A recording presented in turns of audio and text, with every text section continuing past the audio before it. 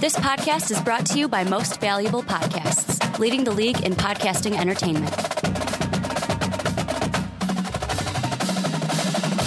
What's up?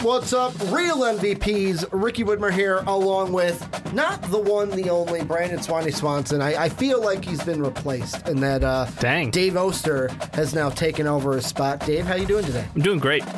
Excited. Bringing some basketball news.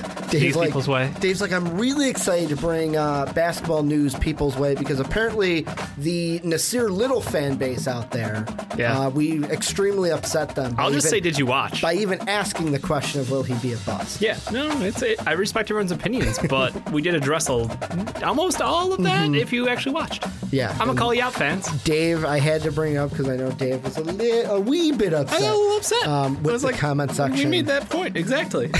Dave's looking at, we made that one.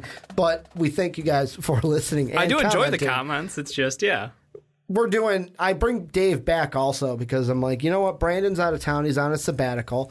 And I need somebody who can bring me the basketball knowledge, just a plethora of basketball knowledge in his head. And I was like... Too much free time. First, I called Mark Weber, and I was like, Mark couldn't do it. No, I'm kidding. Dave is the first one I call. Yeah. Dave's the one I bring in. And this is a special time because it's a second first for you on the podcast. A second first? Well, last week was your first appearance on the podcast. Confirmed, yep. This is your first ever big board. That's true. Your first NBA big board out of the mind of Dave Oster. We're going to be doing our NBA big board today. If you're new to how we do it, we go 25 through 1, not 1 through 25, 25 through 1, splitting them up into 3 segments each. Before we get into it, got to pitch the Patreon page, got to pump and say thank you to our patrons. You can become one down below in the description. We cannot do what we do without our patrons each and every day. And then before we get into it, Dave, I think I'm sending a message with this shirt. Because this is officially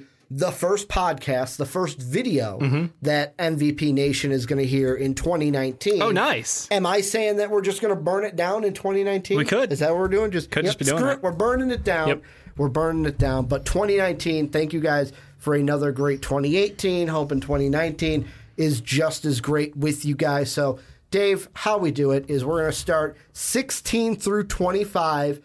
Much like a big board, you're used to that, so I'll let you take it first. Sure. Take us through 25 through 16 for your big board. Sure. At number 25, I have one of the guys I really liked at the end of last year. He's not young, but Cassius Winston out of Michigan State. 24, I've got Naz Reid out of LSU. 23, I've got Trey Jones out of Duke. 22, I got KZ Okpala out of Stanford. 21, I've got Daniel Gafford out of Arkansas. At 20, I've got Brandon Clark out of Gonzaga. 19, I've got Jonte Porter out of Mizzou. Still hurt. Going to be hurt all year, but he's still worth putting on a board. 18, I have Jackson Hayes out of Texas. 17, I've got Charles Bassey. And 16 is a surprise to some, Lugan Stort out of ASU Fallen. Well, and I'll just say, Dort, a little bit higher on mine after he was not on mine at all in the 1.0 for my 16 through 25. Going to start off at number 25, Killian Tilly, the big man out of Gonzaga. Then at number 24, a really big faller. Would have been top 5 if we did it preseason. Now has fallen all the way to 24. Quentin Grimes, the guard from the Kansas Jayhawks. Then a last name, I'm going to be completely honest, Dave. Usually I do the professional thing, and I look up last names. I'm just going to butcher this one. I've got Ignas Bradikis, I think it is, forward not even close. From Michigan. Like I said, going to butcher it. Correct me in the comment section. 22, Dietrich Lawson, forward from Kansas.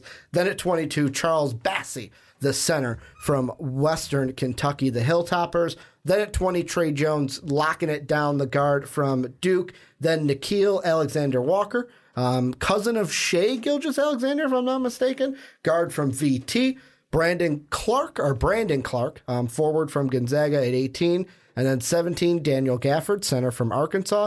And at 16, he may be injured, but he's still here, Darius Garland, the guard from Vanderbilt. And the first one there's a couple guys we're going to mention in this one. Yeah. The first one I do want to talk about is KZ Okpala, a guy that you have on your big board.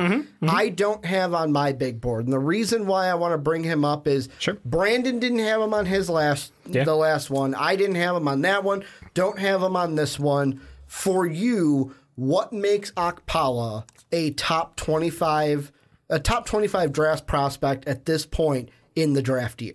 He is an incredible offensive weapon in my mind. He is someone who's shooting 47 from the field, 48 from three, 76 from the line. He is hitting it from all three levels at college. And honestly, it's one of those things where my only weakness to his game, obviously defensively, he can step it up a little bit more. But offensively, he doesn't look to facilitate often. Like he has the ability to, but he's not a point forward. But he's able to get you boards. He's able to get you points. He can take games over, and that's exactly what I want to see out of him. Obviously, he's playing at Stanford, so it's not exactly got the national spotlight on him, but he's a very talented offensive player, and I think that, with his size, his length, that it's definitely worthy of him being a top 25 pick. Well, and it's funny. Or top 25 on my big board, I should say. It's funny that you look at the assist numbers because you look at his last 3 games have had a total of 3 assists per those games. So he is averaging exactly 1.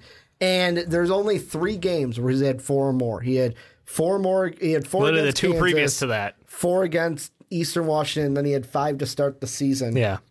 Against the Seattle University on their game on November 6th. He's a guy to me to where, what am I, like, I wonder if because you mentioned he's at Stanford. He doesn't have the national spotlight on him. I wonder if he's going to be one of those players where, I don't want to say it hurts him, but I'm going to say kind of like and I'm not comparing his play style to this, I'm comparing like the national spotlight to it, like a James Harden. Okay. James Harden in college, Arizona State, maybe because they're both Pac-12, but it's like the eyes aren't on Stanford like it has been in the past. So because of that, not many people are going to, plus it was with him, miss some time or miss some games because of a suspension. People might have just said, you know what, we're going to take him off our radar right now, which the thing that I think is weird about that is you don't want to do that because against that Kansas game, he had 22 against Kansas. He has had 16 against North Carolina.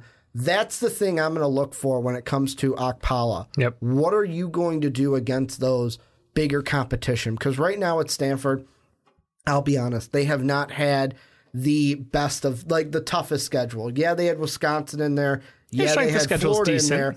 But Okpala didn't play in those games, so I can't see what he did against a ranked Wisconsin team, what he did against a Florida team. But coming up now, calendar turns, conference play comes, you're going to be going up against USC that has some draft picks on it. You're going to be going up against Arizona State twice, and we're going to see the Okpala-Dort kind of matchup. You're going to go against an Oregon team that's going to hopefully have Lewis King and Ball both on the court, which are going to be draft guys. So to me, that is what I'm looking for from Okpala. What are you going to do against those other draft prospects that he's going to see in the Pac-12?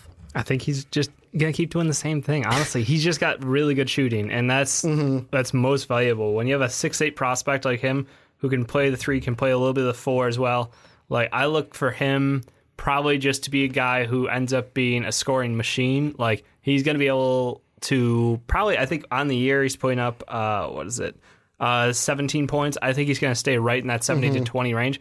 The biggest key for him is his efficiency. Like, if he continues to shoot, his 3-point shooting improved dramatically. Year 1, he was shooting 22% on just 1.3 attempts.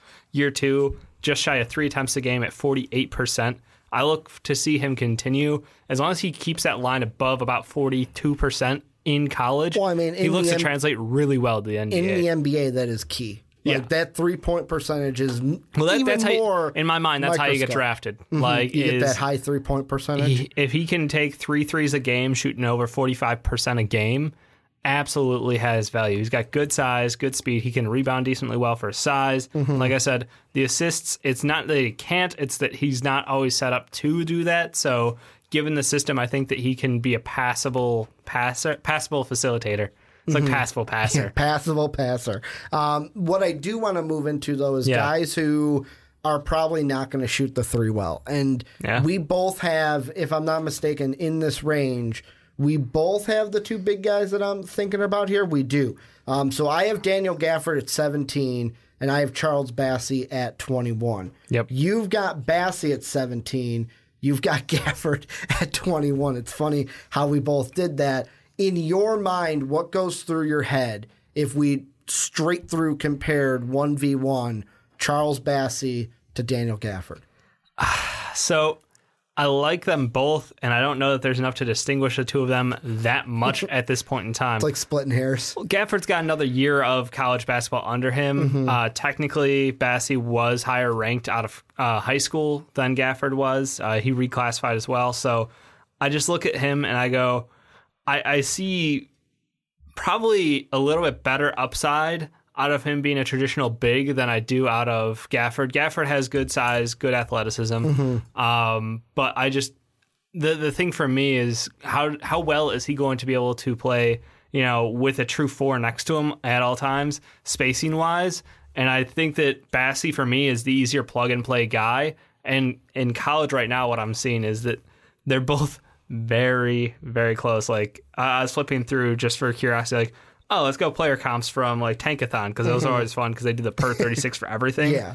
And it's just like, it's near misses on each side. And it's ridiculous how close they are for every single percentage. So honestly, I think this comes down to personal preference. What do you see each guy doing well and doing bad in college? But in my mind, they're both very close. I just think that Gafford might be the more offensively gifted talent, but I think Bassey's going to end up being the better all-around player. Well, and for me, the thing that I look to, and maybe this isn't the best thing to look at, and maybe some people might see flaws in this, but with Bassey, it's going to come down to, I'll call it the Ja Morant rule, because we kind of did the same thing with Ja Morant, where you're at a small school. Yeah. What do you do against the big guys? Ja Morant against Auburn, we have no questions about him. We talked about him last week. Yep. Had no questions about what he could do against higher talent.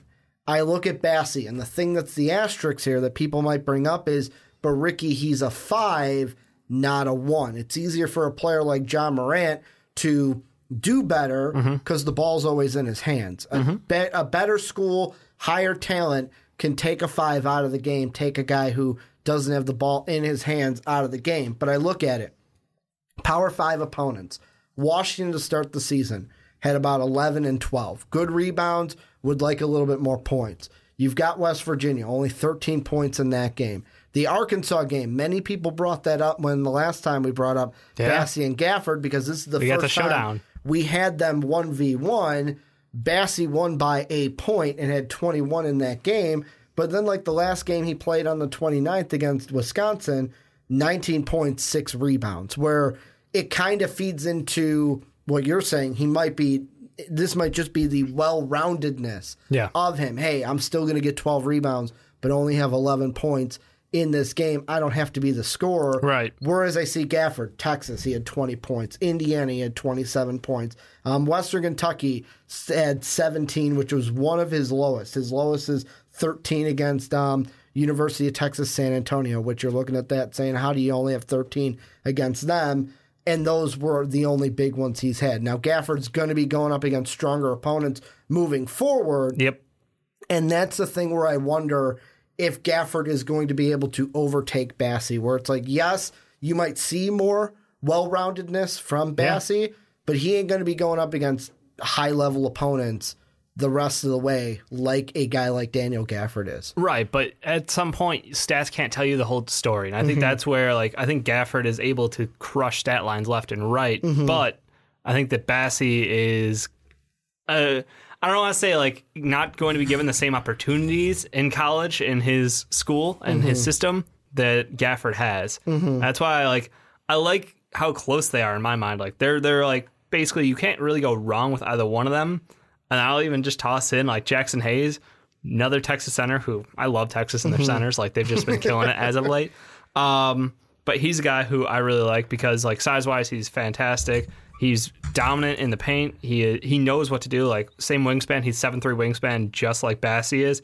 But when it comes down to it, he is just straight up mean defensively. Offensively, he's solid too. Like he's got, all three of them are good, and I don't think that any one of them has rightfully like separated themselves.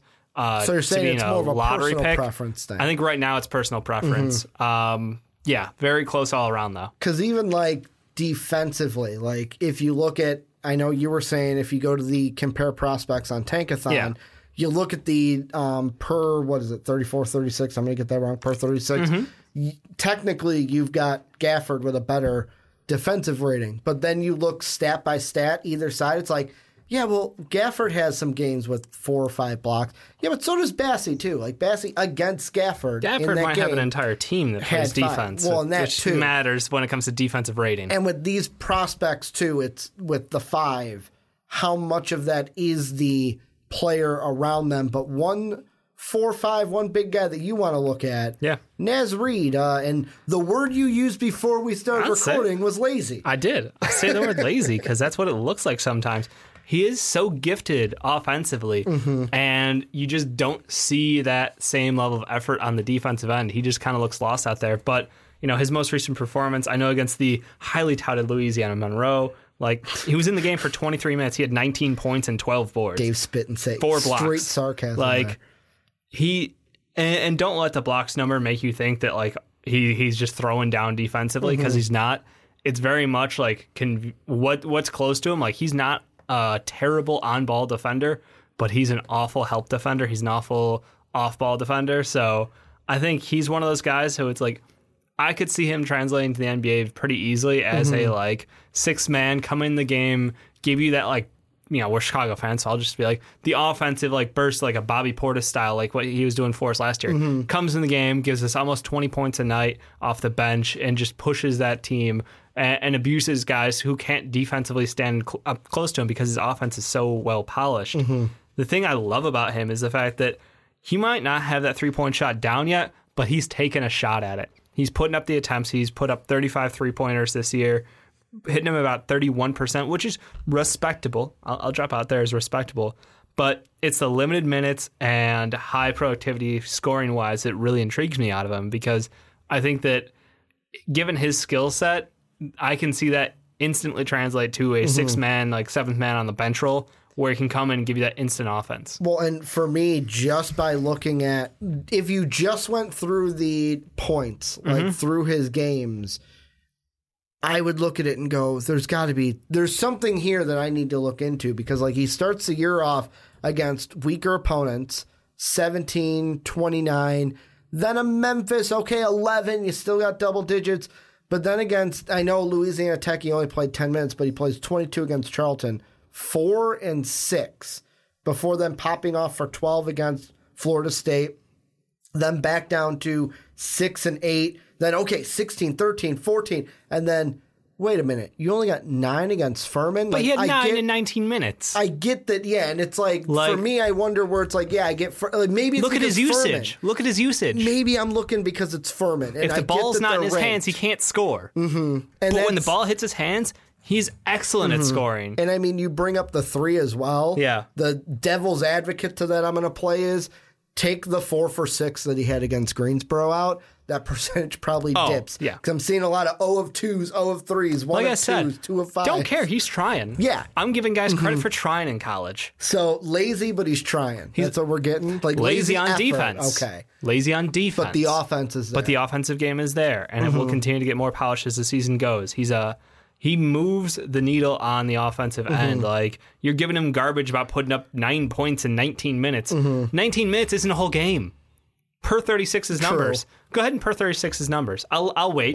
I'll wait. Well, I'd have to go and find them. Oh, okay. Because I looked on Tankathon, and Tankathon doesn't let you look them up. Let's see. Per 36. You could do, like, I just typed in Naz Reid per 36, see if they'll pop up. You do per 100 possessions if you want to do that one, or per 40 minutes. I don't care either way. Like, the point is, offensively, he's solid. Defensively, he needs to put in some more work. But he's got good size, and he's got good athleticism. So I think that we've got a whole lot of games to go this year. He's got a lot of room to prove himself. Well, and the last thing I'll ask you with that is the defensive thing. Is it like, if you're a coach, are you sitting there going, I could get this guy to try on defense? Or are you looking at it going, you know what, I might pass on this guy because, yes, offensively he's there, but I can't get you to want to play defense. I can't get you to want to do it if you don't want to do it. I mean, we've seen effort issues from top picks in the past, top bigs in the past between Ja, DeAndre Ayton, and, you know, we're getting mixed results. DeAndre Ayton's looking like he's showing a little more defensive effort. Ja obviously bounced around after his troubles, but never really has landed solidly on the defensive end. I don't know. I use those two because both of those are top picks. Top picks, yeah. And I know Naz is not a top pick. Naz won't be a top pick. But the point is that, like, when you talk about a big man with a polished offensive game, like, both of those guys, my minds were like, if we're talking the best available, those were the best available guys. And DeAndre Ayton in college, we talked about both not of them caring. Both of them went really high regardless of that effort on defense. So what does that tell you? Jabari Parker. That he's going to go a little bit higher. Jabari Parker. Don't get paid to play defense. True. It is an offensive league out there. Last guy, I think he's going to get picked. Last guy I'm going to ask you about is Luguentz Dort. And this is a guy that in our last mock draft for the fast break, you had him on there. I know I did not. I can't remember if Sean did. So disrespectful. Sean did. I thought you were the only one, but Sean did too. I know this is his first appearance on our big boards. What do you see in Dort and how you might be falling off the Dort train a little bit compared to when we spoke to you at that first mock draft? Sean had him at 14. I had him at 9. Okay. During our first mock draft. You don't have him at 9 on this big board. I don't. Why? I don't. Well, he's hit some recent struggles, and like it was honestly awesome to fall in love with a guy like Dort because he plays the game like a fucking wrecking ball sometimes. Dave's like, I do it all the time. I fall in love with someone, then I back off of them. But if you look at his last 5 performances, it's been really disappointing. Let me hit from the field first. 2 of 10 from the field, 3 of 13 from the field, 3 of 14 from the field, 1 of 8 from the field. Against Georgia, Vanderbilt, Kansas, and Princeton, respectively. So what I'm seeing in those games is he's going to keep pulling the trigger, even if he's not feeling the shot. And I have to start wondering, like, is there something going on with him? Because his shooting percentages dipped massively in his last 4 games from his first 8 games. Like, the difference is night and day. And I'm just like, is he 100% healthy? Is he all there? Because you went from being a top 10 prospect in my mind to like, okay, you got a little more project written on you than I thought because you were hitting at a really great rate and your numbers were fantastic. Everything you're doing on the court was great. The problem that I'm seeing right now is it looks like he's forcing a lot of his shots as opposed to just taking what came to him naturally in the past. So I don't know. It's quality of opponent really has, you know, they have gotten better. It's no Long Beach State, you know, McNeese State. Like, I get it. Those aren't exactly top tier, you know, universities, but it's still one of those things where I'm like, all right, your offensive game, you need to take this time. You got that nice little break right around Christmas. Take the time, conference play, and let's see what you got. Well, and I mean, that's exactly what, like, the reason why I'm not knocking them too much is the level of opponent did go up. Like, you've got a Georgia team that is not the same Georgia team it used to be. Like, this is basically a Tom Crean Georgia team where Crean knows what he's doing. Then you've got a Vanderbilt team that, Andy solid. Yes, they don't have Garland anymore, but they still have Chateau out there. They're still a well-coached team. And then you got Kansas. I mean, not everyone can go ahead and knock off one of the top teams because Kansas is always bouncing around. And they did. Number 1. I mean, they've won 2 out of their 4, but his numbers have not looked great. At least he's able to still facilitate. Plus, I was going to say Princeton's a tricky one because they run that Princeton offense. I was going to say, like, I know they're unique. Think about it this way: when it comes to Princeton, they were, and I'm going to pull up the exact score against Duke. That's the measuring stick I'm using. Is the Duke Blue Devils? This Princeton team was only down 13 to Duke at half, and then got blown out 62-42. Or 62 to 24 in the second half. So it was a 39-26 game, Princeton v. Duke, with Duke only winning by 13. And it was after Duke made adjustments at halftime that they were able to blow the doors off and beat Princeton. This Princeton team is not like, they're not a top team, but they give you troubles. And if you're a guy like Dort, who is not in the same class as R.J. Barrett, Cam Reddish, and Zion Williamson, then they might be able to give you troubles as well, especially if, like you said, he went 1 of 8 in that game with 30 minutes. So to me, that is, maybe it was, hey, I got to exert so much energy on this defensive side guarding this Princeton offense that the offense just ain't there, and he only took 8 shots from the field. Yeah. Let's see what happens, because what is his non-conference schedule coming up? He's got Utah and Colorado to start, which should be good ones, and then Cal, Stanford, Oregon State, Oregon. I'm just saying, when you start the season, your first 8 games, and you're dropping, shooting splits of like 50, 34, and then now you're down to, in your last 4 games, 20, 14. Something's not jiving there. And maybe it is something that just is going wrong that we do not know about. Any guys that we didn't mention in this that you want to give some love to before we move on?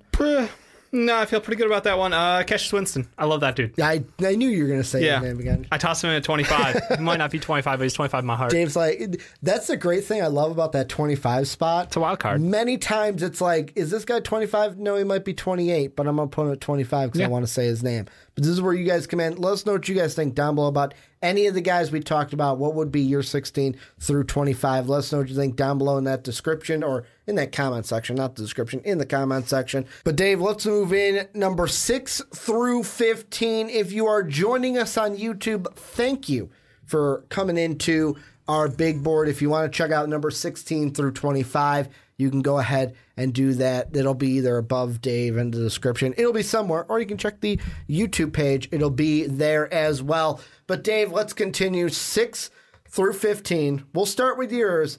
Let us know who you got 15 through 6. Sure thing. At number 15, I have Sekou Demboya playing internationally. 14, I've got Nickeil Alexander-Walker, guard out of Virginia Tech. At 13, I've got Romeo Langford out of Indiana. 12, DeAndre Hunter from Virginia. At 11, Darius Garland, obviously hurt. At 10, Nasir Little, people might be mad at that, just from the last video. 9, I've got Rui out of Gonzaga. At 8, I've got Bol. 7, Keldon Johnson out of Kentucky. And 6, highest riser so far, Jarrett Culver. Yeah, no, Culver is definitely a high riser, as he's one of mine that you'll see in a second. We're at 15. The still injured has not come back, but will be coming back soon. Louis King, forward from the Oregon Ducks. I don't understand why you're so high on that boy. I think that he'll be something special. Not like, top 5 special, but I think he's going to be something. Like, he, to me, is this year's Lonnie Walker, where it was like injured at the beginning of the year, will come back, will be doing something special. I've got him at 15. Then Nasir Little, one of my biggest fallers. He fell from 5 all the way to 14 now, where Nasir Little fans will be upset at me for that. Then Sekou Demboya, the forward from France, at 13. He only fell 1 because Luguentz Dort, the guard from ASU, I've got him at number 12. Another faller of mine, Romeo Langford, was at 4 in my first one. He's now at 11, the guard from Indiana. Then another riser, Rui Hachimura, forward from Gonzaga. Ball falls a little bit. He'll be at 9, the center from Oregon. DeAndre Hunter, the guard forward from Virginia, at 8. Jarrett Culver, the guard from Texas Tech, will be at 7. And then the guy we are going to talk about first, Dave, Keldon Johnson, the guard forward from Kentucky. And this is a guy, after I saw his game against North Carolina, where he put up 21 points on 7 of 11 shooting and hit 4 of 7 from beyond the arc, I was like, you know what? This guy is probably going to rise in my big board. And that he did. Did he rise a lot, though? No, he only rose from 9 to 6, so he didn't crack the top 5 yet. But what are you seeing from Keldon Johnson that makes him a top 5, top 7 prospect in the NBA draft? He's a 3-and-D wing whose shot keeps getting better as the season goes on. Honestly, so the key is shooting. That's what we're seeing here with these prospects. If you can shoot well, you'll be drafted well. And if you can't shoot well, your name's Nasir Little and you're falling on our draft board. Sorry. Shots fired. Same with Romeo Langford. True. You can't shoot well. We'll talk about him later. True. Yeah. No, I mean, he's got what the NBA wants right now. He has the ability to play really good defense. He can give you volume scoring from the outside. Good size. He's like 6'6" with a 6'8" wingspan, I think they're projecting. So honestly, so far so good with him. And he's getting all the spotlight games because of where he's playing at, which is wonderful for his draft stock. I think he's going to have all the chances to prove himself. And like you said, as long as he keeps lighting it up from the outside, in my mind, money. Because early in the season, his shot looked a little sketchy, a little hesitation in there. Not quite a full hitch, but a little hesitation off. And at this point, I'm like, okay, he's going to be like, I've already got him being like, he'll probably be like, I don't want to say like 8 times in the sentence. There's a good chance he could be a second or third option on a very good team in the NBA. I don't know that he has that number one quality to him, but I feel like he could be solid second man in the NBA. And for me, mainly what it comes down to is right now the production that we are seeing, especially like the last 3 games. Utah 24 points, 21 against North Carolina, and the North Carolina one was big because to me it's like you're going up. Of course, I know you played Duke to start the season and you scored 23. When you play those big opponents, you're stepping up. Like, yeah, a VMI, he only had 9 points in that for the 25 minutes that he played, and some people might see that as a negative. Like, how do you not have more points in that game against a lesser team? And I feel like the stock for Johnson is going to rise if the shot gets better and because of who Kentucky is going to play moving forward. It is going to be hard to not step up for some of these games. He's going to play a good Vanderbilt team. Alabama should be good. You've got Auburn, who is a ranked team. They're going to play Kansas on January 26th. They're going to play a team like Florida. They're going to play Tennessee, who's a top 5 team. They're going to play Tennessee twice. So for me, that is going to be a really good thing moving forward for him, is that you don't have to worry. Yes, there might be some of those games, maybe like a South Carolina, a Missouri, where it's like, okay, this is a lesser SEC team. So maybe he doesn't pop off as brightly as he did against Duke or North Carolina. But I can't wait for the stretch that he has Georgia, Auburn, both those on the road, then Mississippi State, who's a ranked team, and Kansas, because I'm assuming him to score bunches in that 4-game stretch. No, you're absolutely right. And I think one of the nicest things that's kind of come out of the season is the fact that Quade Green transferred out or is transferring out, because it gives him more of an opportunity to run the offense. And I think it definitely a great opportunity. Unfortunate that, Quade's time with Kentucky didn't end well for him, but he was just kind of defensive liability out there entirely. And yeah, so his loss, Keldon Johnson's gain. And I think you're absolutely right. He'll have a chance to really kind of take over the entirety of like the next couple of games. No problem. See, there's one thing, though, that I don't want to say worries me. Yeah. But so I've got 4 guys pulled up on the compare players for Tankathon.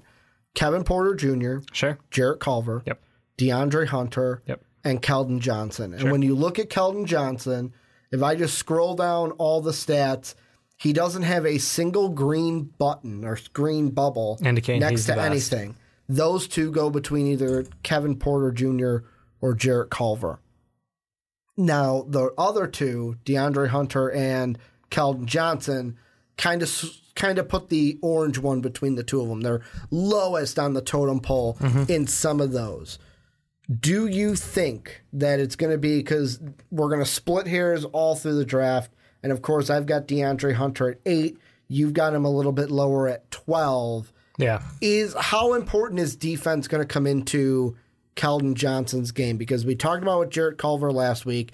He can put up the offense, but he can also put up the defense. Yeah. You look at a guy like Kevin Porter, who you've compared to James Harden, especially with that step back that he has. Same thing. DeAndre Hunter, the thing we talk about most with him is defense. Is Keldon Johnson going to win out easily against a DeAndre Hunter because he's got a better offensive game than a DeAndre Hunter? Or is it known mostly for his defense like Hunter maybe? I mean, DeAndre Hunter is known for his defense, but at the same time, he's also like going to end up guarding 3s and 4s in the NBA. Yeah. Like he can probably guard like 1 through 4 potentially, but he's going to be guarding bigs more so than twos, 100% in my mind. Keldon Johnson's going to be able to guard twos and threes. Like, they're just different types of players. The difference in my mind is that DeAndre Hunter has a much lower ceiling, much higher floor than Keldon Johnson, because he's older. He knows what he is already as a player. He's going to be 22 by the draft time. Like, the value for that isn't very high. Meanwhile, Keldon Johnson's going to be a guy who a lot of people are going to like because guess what? He's not that old. He's going to be 20. You got 2 more years of development to go. So while his numbers right now might not be as high, this is the NBA draft. This is all about potential right now. And Keldon Johnson's got that potential to continue to grow. I think his shooting will become more consistent as time goes on. As I said, like, his shots continue to improve just this season alone. So I really look forward to seeing what he can do growing that, but I'm not concerned about like defensive concerns one way or the other between the two. For me, it's purely age. Yet again, like DeAndre Hunter's going to guard 3s and 4s. Because you mentioned before, Jabari Parker, who drafted Jabari Parker to play defense? No one. But at the same time, like my point is just age matters, and they guard different positions. Like, Hunter's going to be a 3-4, Keldon will be a 2-3 tops. Yeah, and Hunter, the only one out of these were. I mean, Keldon technically listed on Tankathon as a 2-3, but really, like you said, would be guarding the more of those guards rather than Hunter, who might be going more towards the other way. Yeah, Hunter can guard. Yeah, and then you got Porter Jr. and Culver, who are 2s listed on Tankathon. Yep, pure. I want to talk about one guy though in Ball, where he's a guy where you and Sean did a segment comparing him to KP. Go check that out. Still relevant. Really good segment. Yep. However, when it comes to Ball, he's missed a couple games. And there was a game that we were watching. We had Oregon and Boise State on Saturday. And we were like, oh, man, Ball, why is he not there? And it's like, oh, because he's injured with his foot injury. He's missed 3 games. The question I want to ask with him is because he's a big, because of one of the things that I've liked with him is how he could run the floor as a big, because of his body in general, how concerned should we be with a foot injury for a big like Ball? Very concerned, unfortunately. Like, it's one of those things, and everybody says the same garbage, because basically if you have a big man who's over 7 feet tall, like their knees, their back, their ankles, their feet, everything's taking more stress than the body's used to. Especially a player of his stature, it's kind of different though, because he doesn't have like that huge like weight going down on him. So like he looks like a stick out there. He's still kind of a twig out there. So like that's some bonus, some benefit of the doubt for him. But at the same time, just 7 feet problems with anything lower body. I don't want anything to do with it. So yes, it's concerning. No, I'm not bringing him out of my top 10 yet. But it is going to continue to lean that way because 1 foot injury turns into many feet injuries, turns into ankle, because then he's going to try to change the way he leans maybe. Like, it's one of those things where everything starts from the base up. And again, we hope it's just something little, and I hope it's not something that carries out throughout, his career. But anytime you have a 7-footer, you have to be extremely careful about injuries. Well, and the thing that really made me concerned is this article's from a couple days ago where Oregon coach Dana Altman was asked about it. They have 2 players, Ball and Abu, who are injured right now. And he goes, and here's the quote, Abu continues to try to get healthy with his ankle. I'm not sure when he'll be back. He'll not play Saturday against Boise. So I'm not sure if we can get him back to start conference or not. It's kind of whenever the ankle's ready to go. Ball continues to be evaluated. And I'm looking at that going, all right, you've already missed 3 games. You're continuing to be evaluated. For me, I look at that and I go, I'm right on the same page as you, obviously, because I had him at 9, where it's like I'm not ready to have him fall out of my top 10 because of what I know he can be when healthy. Yep. But I kind of almost get this, I've read this story before kind of a situation where it's like injured big, gets to the NBA, injury. And I know that the extreme case that everyone thinks about is Greg Oden, because he was a top pick, and obviously you picked him over Kevin Durant, so people are going to remember that. But I mean, I look at that and I'm like, I am extremely worried for Ball's stock because of what type of a player he is mixed with what kind of an injury. I think the only other injury that could have gotten me more worried is a knee. Like it would go, knee would be the most worried, back. Foot is the second, well, back too. So back, knee, foot, and then ankle is how I would kind of list those. An ankle, I could be like, okay, maybe he rolled it or something, but a foot is bad because you need to obviously step on your feet in order to support your body. Knees are very important, but yeah, a back Knees would are have important. been Good call. A back would have been very bad as well. Honestly, like for him, I'm just scared that like Hasheem the Beat style, like just someone who didn't grow into their body and would get bullied around the NBA, and that's obviously the worst case scenario. I know that, but also couldn't stay healthy. So it's one of those things where worst case scenario, I could see like at least Greg Oden was like a brick shit house. Like that dude was jacked. He was 35 at age 20. You know, it's just Hasheem the Beat's a scary version because he was 7'3". He was a blocking monster. He had no offensive game. So we're talking a little polar opposites as far as gameplay, but like body size and shape, that's what I'm reminded of. He was a skinnier big man as well. He was massively skinny. Yeah. Last guy I want to mention though is you kind of mentioned him earlier in Romeo Langford. This is a guy that I was hyped on before the season because I expected him to be a little bit better than what we're seeing here from Indiana, but walk us through why you have Romeo Langford where you do on your big board, because you're a little bit lower on him than I am, where you have him at 13, I have him at 11. Can't shoot from the outside. That easy, people. Dave's like, good night, everybody. Like, if my one takeaway from today is your draft stock in the NBA is based on how well you can shoot from three, that's true. 21% from three. Like, that is almost, you know whose numbers that's on this year?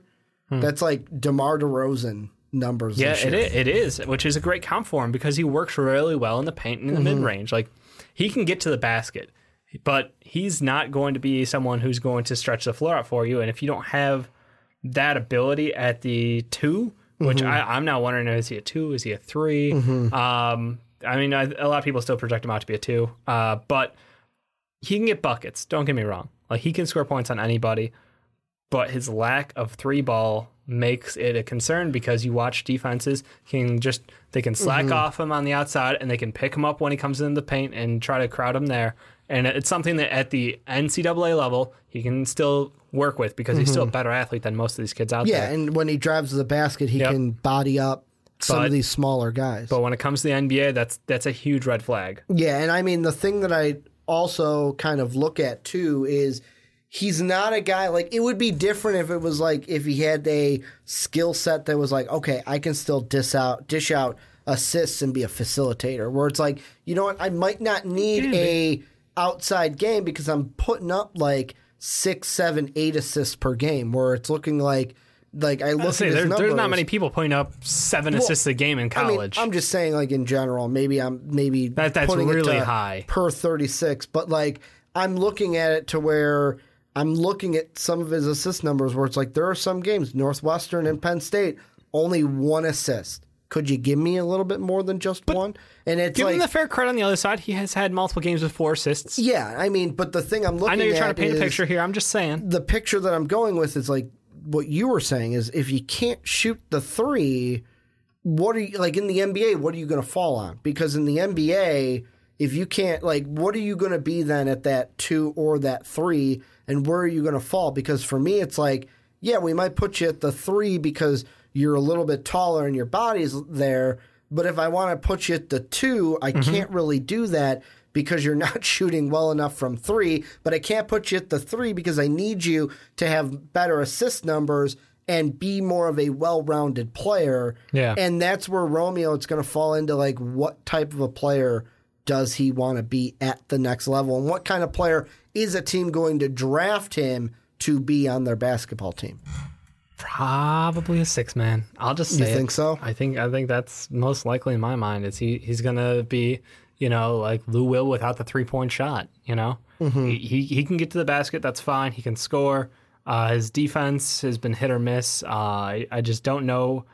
he doesn't have a complete game. He needs a lot. He needs to work on a lot, and that's really disappointing because he was someone who was ranked 5 or 6 coming into the season. I want to say I know he was pretty high. Well, I had him at 4 in our first big. Yeah, I was just trying to think of the top 100, but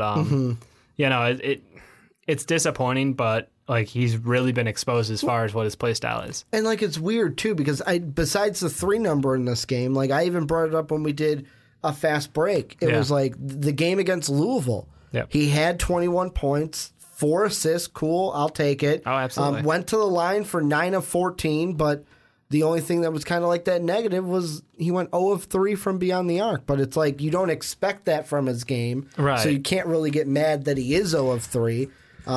His best shooting day was, 2 of 3 technically against UC Davis, but then he's at a 2 of 5, 2 of 5. So the most he's ever made in a game is 2 3-pointers for the entire game. I wonder what is he going to be, and if you use the DeMar DeRozan comp, I'll even put it this way. Yes, that's DeMar DeRozan is a top player or a really good player in the NBA, but is he that player that is going to get your team over the hump to win a championship at the next level? Especially when we're moving more towards in a league where it's like, if I make the point all the time, if Paul Pierce was in the league now, Paul Pierce would not be the same player that we remember him for being because he was more of a mid-range guy compared to a 3-point Still guy. made threes. He made threes, but he wasn't like... His jam was that elbow extended. I know. It's like Sean made fun of me when we were playing 2K. Dave, what's the worst shot in basketball? Yeah. The long 2, not the 3-pointer. But any guys in this segment you think we should mention before we go on into our numero 5, numero 5, or top numero 5? No. I think Darius Garland, I just want to give him credit because he's not going to fall. In my mind, like, he's just so freaking talented. I don't care that he's hurt. Like, I'm just going to hold out. He's going to stay in my lottery range until I see the workouts, basically. Yeah, I mean, workouts will be big. The other guy that I wanted to bring up right here at the end, because you mentioned him to Sean and I when we were out to dinner, a little bit of Sekou Demboya. Is he a guy that kind of just sits where we kind of have him at the low, early teens, kind of low for this region, or is there any way he can rise up being overseas? Because you even mentioned like the way they're using him. They're not overseas. They're just not right now. It's like, really you frustrating. want to be a top pick? Here, we'll tank your draft stock. I mean, in the EU, a lot of the leagues over there value age over talent in cases, or unproven talent, because he is unproven. And I think that's one of the biggest things that he's going to have to overcome is, being a young kid, being over there. And of course, he's played over there for like 4 years now. But the point is that it's like he's not able to take over a team. He's not going to be like, everybody wanted to find another Luka. After what we're seeing now, Luka, like, oh, best Euro from over there, let's go for that guy. Like, no, he is not Luka. He's nowhere close to what Luka is. But he's a solid player. The problem is that he's not been getting consistent minutes. He's not their number one offensive weapon. He's a defensive guy with a great wingspan who is active. So a lot of it is just you're going to have to watch the highlight tapes from Europe, and it's not super fun to watch EuroLeague basketball for everybody. So, I mean, Scott's going to get their money's worth out of him. Like, it's one of those things where he might not go super high on a lot of people's boards because we're going to have limited minutes and limited situations. But I do believe he has all the tools necessary to be a quality NBA player. My thing that I just hope for him is that he doesn't turn into like what we've seen from Frank with the Knicks, where it's like really... Frank is 20. No. What I'm saying going to freaking choke people because they're killing him publicly. And I'm like, he's a project. Let the boy be a project. And that's what I'm saying. I hope that when it comes to Sekou, that people don't draft him too high thinking they have more than what they've gotten. You know what I mean? Where it's like, I'm glad you brought up Luka, because Luka is the exception. He's like the Greg Oden to the ball discussion. You have an exception to the rule. And that's what he is. He was young, but he also proved himself, and it's like he deserved to be out there. It'd be like if you take Michael Jordan from like his late career in his rookie year body and saying, no, we're not going to play it because you're a rookie. Yeah, like it'd be stupid. Or if you had LeBron, because LeBron as a rookie was ridiculous, and you just said, nope, we're not going to play it because you're fresh out of high school and you don't know what you're doing yet. So yeah, it'll be interesting to see though. Well, this is where you guys come in. Let us know what you think down below in that comment section about Romeo, Ball, Keldon Johnson, even Sekou, because I threw him in at the end, and Darius Garland, who Dave wanted to throw out as well. Let us know what you think down below in the comment section. But Dave, let's close this podcast out taking a look at our top 5 for our NBA Big Board. If you're checking us out on YouTube, make sure to check out our 5 through 16 along with our 16 through 25 as well. If you're on Blog Talk Radio and podcast services around the world, make sure to keep on keeping on, because you've been keeping on all the way through into this final segment. How long can I say, and how many times can I say keep it on? But Dave, we are going to keep on keeping on. Give us your 5 through 1 and close this thing out. Sure thing. My 5 through 1 starts like this. Kevin Porter Jr. at number 5. At number 4, I've got RJ Barrett. At number 3, I've got Ja Morant. 2, I've got Cam Reddish. And 1, Zion Williamson. It's funny because we've got the same five players. One thing is you're just different. being disrespectful. And I'm gonna put to my boy. I'm gonna put Kevin Porter Jr. at number 5. Ja Morant, Dave's boy, is gonna be at number 4. And then the Dukies, RJ Barrett at 3, Cam Reddish at 2, Zion at numero uno. And Dave, you mentioned it last week. Like the tease was on that you were gonna put Ja in the top 3. They can check out our segment from last week if they want to know exactly why you're so high on Ja Morant. But the guy I want to look at is, because here's the thing with these top 3, top 5, is in the first big board, Brandon and I looked at all 3 Dukies because we hadn't seen them play much. Yep. We've seen them play. There's no argument that they're all top 5 picks in the NBA draft. Here's a question, though, I want to ask you, and this is coming up because of, I'll be honest, Mr. Sean Anderson put this thought into my head after it's like, oh, do we talk Zion to the Knicks? He's like, I don't want to talk about Zion. Like, Sean is Zioned out, basically, when it comes to the draft. Yeah. I'm going to ask you, though, is Zion overhyped? Is he too hyped? Because this is even a guy in the last 2 games against Princeton, a team we talked about, only had 17 points in the 26 minutes that he had, but he did have 10 rebounds in that game. And against Texas Tech, had a 4 of 9 day from the field, 9 of 10 from the line, yet again 17 points, which isn't the usual that we're expecting from the number 1 overall pick. It's only averaging 19. Are you shitting me? You're picking on him for the 2-point differential? I'm just asking, is he overhyped? That's what I'm asking. He's overhyped, but he's still fucking incredible. What? Because I can't say I'm bashing on him because I have him at number 1. Yeah, clear number 1. He is the clear number 1 because athletically and physically we haven't seen his combination of speed, size, strength, and athleticism. And every single game there's at least one dunk. Absolutely. And no one can really slow him down. That's the impressive thing. Like he's shooting 62% from the field. That's with him chucking up an attempt or 2 at 3 every game, which he's only hit 3 of his 18 on the year. Yeah. So let's just put it this way. In that Kentucky game, he was 100% from 3. If he went full Ben Simmons on us, he'd be shooting 72%. Do you know how fucking broken that is? Like, can someone respect that, please? Oh, it's outrageous how good he is. Defensively, he's a monster. Offensively, he can get to the bucket, and that's all you need him to do. He's great on the boards for his size and height. Like, he can facilitate. He can give you steal. He can do everything. That's what makes Zion special. Isn't necessarily like the numbers are just bouncing off the page, but like it's Zion himself. You look at that kid play basketball and just like he passes every eye test out there. I've never seen someone go up and down the court with such like, I don't even know what to call. Like I think Sean compared him to a cannonball like the one time, or a bowling ball, like whatever it is.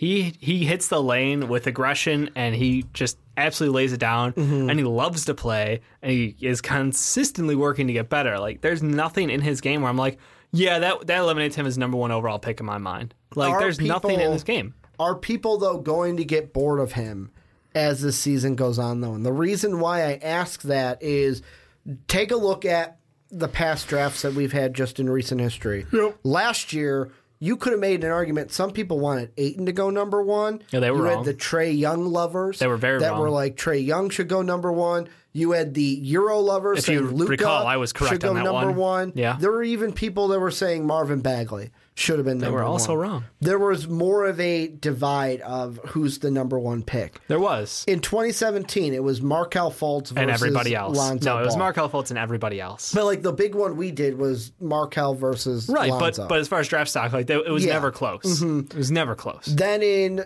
the draft before that, Ben Simmons and Brandon Ingram were the two. By far number one. Ben he was a standout. the clear though. Like I don't think anyone had Ingram at number one overall. 2015, Karl Anthony Towns was kind of the clear number one. It's funny because he wasn't until a couple weeks before the draft. Like the last month really set him apart because remember his college stats weren't really crazy. Like he was a good player in college, but when they got to the individual team workouts, people are like, holy shit, damn, this kid. That's Karl Anthony Towns. Yeah. That's basically what they were saying. That really set him apart. So I just think that, yeah. What about, I'll throw this one at you. I got two more. Wiggins and Parker. Was Wiggins the clear number one, or was there a debate for Parker? There Not was saying that he never would be. There was a debate, but the whole point was that Wiggins was Maple Jordan. You know, you wanted basically the next generation of super athletic wing who can do it all for you. The problem was everything had been given to him, and he had no work ethic by the time he got to the NBA. So he's just a good scorer. And then, of course, the last one, the 2013 one of Anthony Bennett. Yeah, there was about 8 number ones in that draft. There were numerous guys, like Giannis. Looking back, Giannis would probably be the number one pick of that draft. Well, knowing what you know now, at the time that. Giannis had it, was he picked 13 or 15? Yeah, I'm saying wouldn't have that was a reach. I'm saying everybody's like, wow, that's an interesting pick. Knowing what we know now, and I know hindsight's 2020.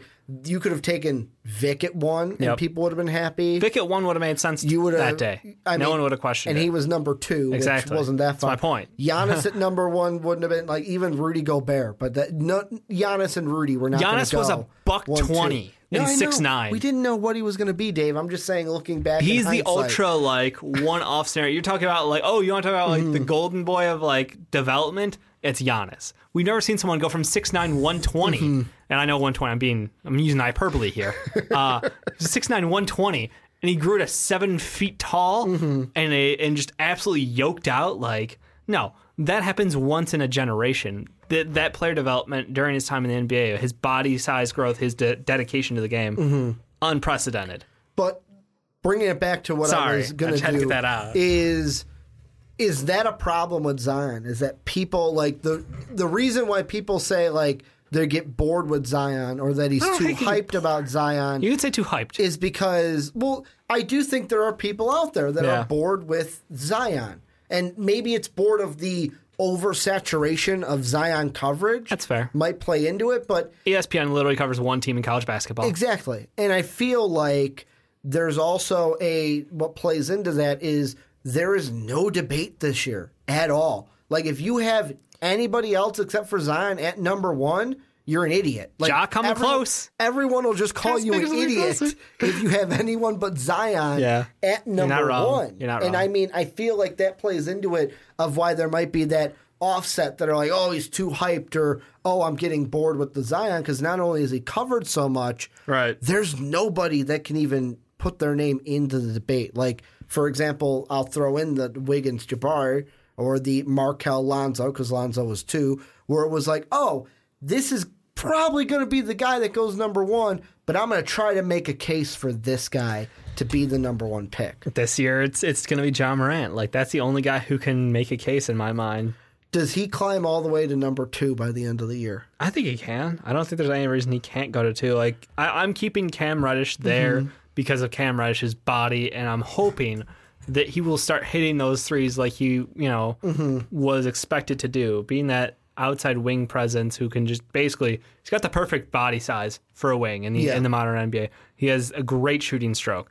He can play as your second best player, your third best player, like super humble of a player. Like he is a great teammate, and he plays great. He can play great defense because of his length out there. We haven't seen it consistently on for him. But honestly, watching Jarrett Culver just absolutely shut down Duke's wings between RJ and Cam, and I know like it's not just Jared at Texas Tech. They're a very good defensive team from top down. But he runs that show. But goddamn, was that embarrassing for Duke? To the fact where you have to have Zion and Trey Jones basically lead you to a victory over Texas Tech. That kind of put it on the map for me where it's like, okay, like Zion can get it done no matter what. Like I don't know anyone who can just go in and just hard stop Zion Williamson. And that's why I knew last week when we teased it, I knew you were going to have Ja in your top 3, but I didn't know which Dookie you were going to have with him and Zion. For you, because I look back at the mock draft, and a lot of the mock draft you could add fit into it, but I know you don't really look at fit. You look at the best player. In the top 5, BPA matters more than fit. Okay, so because this guy was a top 5 pick, it was BPA.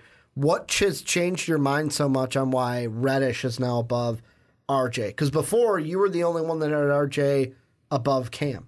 I was, and I think that as the season's gone on and his inefficient chucking continues, like I wanted to see growth out of his gameplay, but you're just seeing a chucker. I'm seeing the same shit. It's inefficient shots, and the looks he's getting, like he can get good looks. Don't get me wrong, but I just end up watching him. I'm going, well, you could have done something better there. Or a lot of times he's running the offense, which would be interesting to see. Like because I'd be encouraged if he could run the offense full time. Obviously, they've got Trey Jones there, but he's definitely taking a secondary role to them. And it's just like, I don't really think he can. Like, when it came into the year, I was like, oh, like he can be a combo wing guard, like everything. He can do everything. Well, that was my hope of RJ Barrett. And then I was like, okay, so offensively, like, yeah, he can distribute okay, but he's not exactly a floor general. And then what he's looking for shot-wise, I think he settles a lot. I think he can get better looks. And I just don't think he's doing it, or I don't think that they're trying to balance the guys on that team too much, and we're not getting to see enough out of RJ himself. So it just turns into RJ chucking for himself, and I'm like, I don't want to watch that anymore. And I mean, for me too, the thing that I look at is, I know that, like you said, top 5 BPA, but the thing that I look at is the teams within the top 5 of the NBA draft. There's only 2 of them that I could see maybe taking an RJ over a Cam. Yeah. And that's the Knicks and the Phoenix Suns. And the reason why I say those 2 teams is, what do those teams not really have the best of? Ball handlers. Yeah. They could have him come in, and although he wouldn't be the point guard that the Phoenix Suns need, maybe he could play that type of a position and take on that role for them. Same thing with the Knicks. They haven't had the best point guard play. I know Moutier has been better than what they've had before. Trey Burke has been showing up, but he's on a 1-year contract. Frank is still developing. Yep. I just feel like those are the only 2 teams. Cleveland, who's right now at number 1, they're going to take Zion. Like, no other question, you take Zion number 1. But even like the Bulls and the Hawks, what, you're going to take another ball handler? So for the Bulls, you're taking the ball out of Chris Dunn's hands, maybe out of Zach LaVine's hands. And I know you might be saying, well, oh, maybe RJ comes off the bench. Why are you drafting a guy in the top 5 to come off the bench? That's another thing I would say. And then the Hawks, you have Trae Young. Why would you take the ball out of his hands? I mean, what you want to go with that? You just laid out the case for every single one of them there. With me, I'm just talking where that's why with me, I like Cam Reddish, because he doesn't need, like, he doesn't need the ball in his hands. We're all hoping he's like Paul George. You can put him on any team. He's a Klay Thompson, Paul George vein of any team fits. He's out there to play a good defense. He can shoot from the outside, and he can drive if necessary because he's got a good body size to him. I don't disagree. I just think that we haven't seen, like, the reason I swapped it finally was just like I said, RJ hasn't grown his game. Cam hasn't really done much either to impress me, but they're both there off potential. Like, and let's make no mistakes. What helps Ja a little bit is he's got his own team. Well, not just that. He's got his own team. He's playing phenomenally even against the higher level talent, but also both New York and Phoenix. Yeah, I was speaking RJ, but I was only doing that because I had Cam and RJ V'd up. If Ja's in the conversation, either one of them should take him. RJ would lose to Ja then. Yeah, 100%. Because Ja fits the exact position 100%. that they would need. And that's a thing that could end up hurting RJ Barrett in the draft. I know that's more of a mock side of it, but like that could end up hurting him, that you've got a guy like Ja rising on so many people's boards and basically does the same thing as you, doesn't have to compete with other players on his team for looks and for just usage in general, and can be exactly what these teams need. Yeah, no, that's the biggest thing. Is just he's got the most opportunity. His potential is sky high. Like, all these guys have crazy potential, but you know, Duke's in that unique position where they've got 4 first-rounders playing on the court at the same time, and they're trying to keep everybody happy. And the only one who looks happy out there is Zion. Because Zion's getting all the coverage. Zion's getting all the coverage. RJ, there's something not quite there for me. Like, it's just like, he's good. He's good, don't get me wrong. He's definitely still a top 5 pick in this draft, but there's just something not there about his game that I don't feel good. Like, he's not in the conversation for 1 overall anymore. Like, at all. I think Cam, same thing. I think the only 2 guys who could be 1 are Zion and Ja. 2. Give me that 5% Ja. Well, I'll tell you this. If the Suns go 1? If Phoenix sends number 1, I wouldn't be mad if they took Ja over Zion. Yeah, I would laugh if they took Zion over Ja. Like, it's one of those things where I'm like, it's just Phoenix. They're just never going to have a point guard. Like, Devin Booker's been playing out of his freaking mind. And they've got 3 wings right now. I'm like, why not? Just add Zion. Like, you know, they're just going to do that thing where there's like, nah, we're not going to take need. We're going to go for best player available. Or I'll say it's #1 pick of the draft. And I know this is a draft thing, but I'm going to put this nugget and just leave this nugget for maybe someone to take it down the line. Sure. How crazy would it be if we saw the Suns at number 1 and they say, all right, we're drafting Zion for a team that maybe ends up at 4, and they trade Zion to try to get, like, what if it's like Zion goes 1, then you see Cam go 2, and boom, RJ goes 3. The team at 4, they go, hey, you want Zion? You want to give us Ja? Take Ja and give us first-round picks. We'll give you Zion Williamson. I don't know that I could give up Zion Williamson. Once you have him? Like, that's the thing, is you don't want to be the team that passed on him. But even worse than passing on him is trading him away. But you get more picks, Dave. You get more first-round picks. How's Atlanta feeling right now? I know, right? How's Bagley doing? You know, could have had Luka Doncic being a great 6-man. That's what you want out of your number 2 pick, right? 6-man. Yeah. I mean, technically the Suns could have had him too. Yeah. Suns could have had Luka too. Suns wouldn't be dead last with Luka. Ayton's playing pretty well, but I would advise Luka. If you watched all of our draft coverage from last year, I was speaking the praise. We could also ask the same question of how do you think the Jimmy Butler Sixers or the LeBron Lakers would feel with Jason Tatum instead of Markelle and Lonzo? Yeah. Either of those teams. Either one of them. Instead of what they got. And more 100%. so the Sixers. Because they had the first overall pick. But I mean, both of them could have taken them. Last thing I want to ask you, though, in this segment is the only other guy that is not a Dookie and is not John Morant is Kevin Porter Jr. The thing I want to ask you with him is, because he's the 5th spot, what would you put his percentage in your mind to keep that 5th spot by the time we get to 3.0, or will a guy like Keldon Johnson, if he doesn't a guy play, like Jarrett he's not going to be Jarrett Culver, will those guys overtake him and we could see a new number 4? If he doesn't play, he's not going to be number 5 for long. That's in my mind. Like, he needs to get healthy, and that's the biggest thing in my mind. If he's not healthy, there's a good chance he slides, because if Culver looks great going forward, awesome. If Keldon Johnson looks great going forward, awesome. I think Kevin Porter Jr. is very good, but we've seen such a limited sample size out of him that I can't say he's like going to be a locked-in top 5 pick on this board. It's not the case. And the thing I'm looking at here is there's an article from the Orange County Register. And they're just saying that he's still sidelined. This was about 11 days ago, that he's eyeing a late December return. Well, December's over. Late December, early January then at that point. Clearly January, because December's over. We're kind of in that range where, hey, maybe he could be returning. And that, to me, is obviously the big thing. If he doesn't play, does it turn into a ball situation where he's missed 3 games, fell on ours, or does it turn into a Darius Garland situation of, we know he's going to be out, he's stayed pat where it is. I mean, to be fair, statistically, he hasn't been jaw-dropping amazing. Yeah. It's the eye test is why he's there. It's what he can do for you. So I don't know that necessarily, like, what we saw at Darius Garland was like, okay, this guy's a bucket getter. Like, period, done story.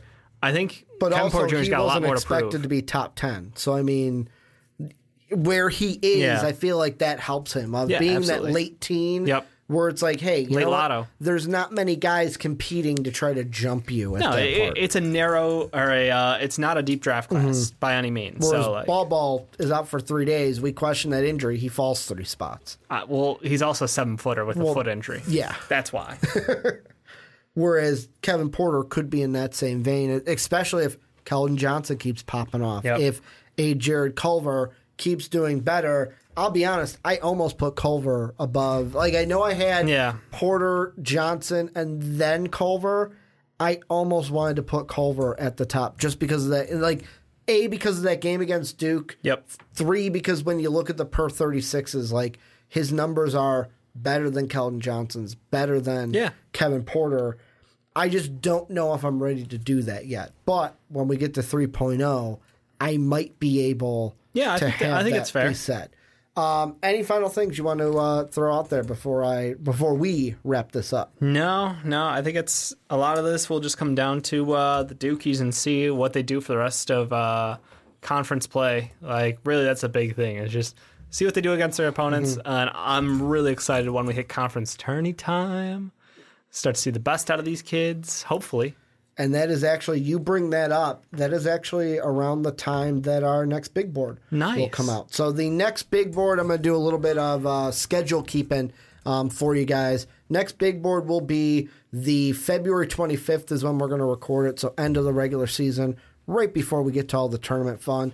The Fast Break is actually going to have a mock draft this Friday is when we're recording that, so that'll be out this weekend. And then on the NFL side, we've got a mock draft coming up for the NFL on the 15th of January. We'll record that, and then February 4th will be our next NFL big board. So we are getting right into the heat of all the draft coverage here at MVP. Make sure to also check out all the stuff that Dave and I did last week. We talked about John Morant. We pissed people off asking if Nasir Little will be a bust. And then we also talked about Jared Culver as well. I want to thank you guys for checking out the podcast. Thank you guys for checking it out on YouTube, on podcast services. Make sure you go and rate and review the podcast on iTunes and Apple Podcasts. It would really mean the world to us. And when we get new reviews, I read them here on the podcast as we get them. I want to thank you guys for listening. And as always, I'm pointing at the camera, even though you can't see it. Have a good day and a happy new year, everybody.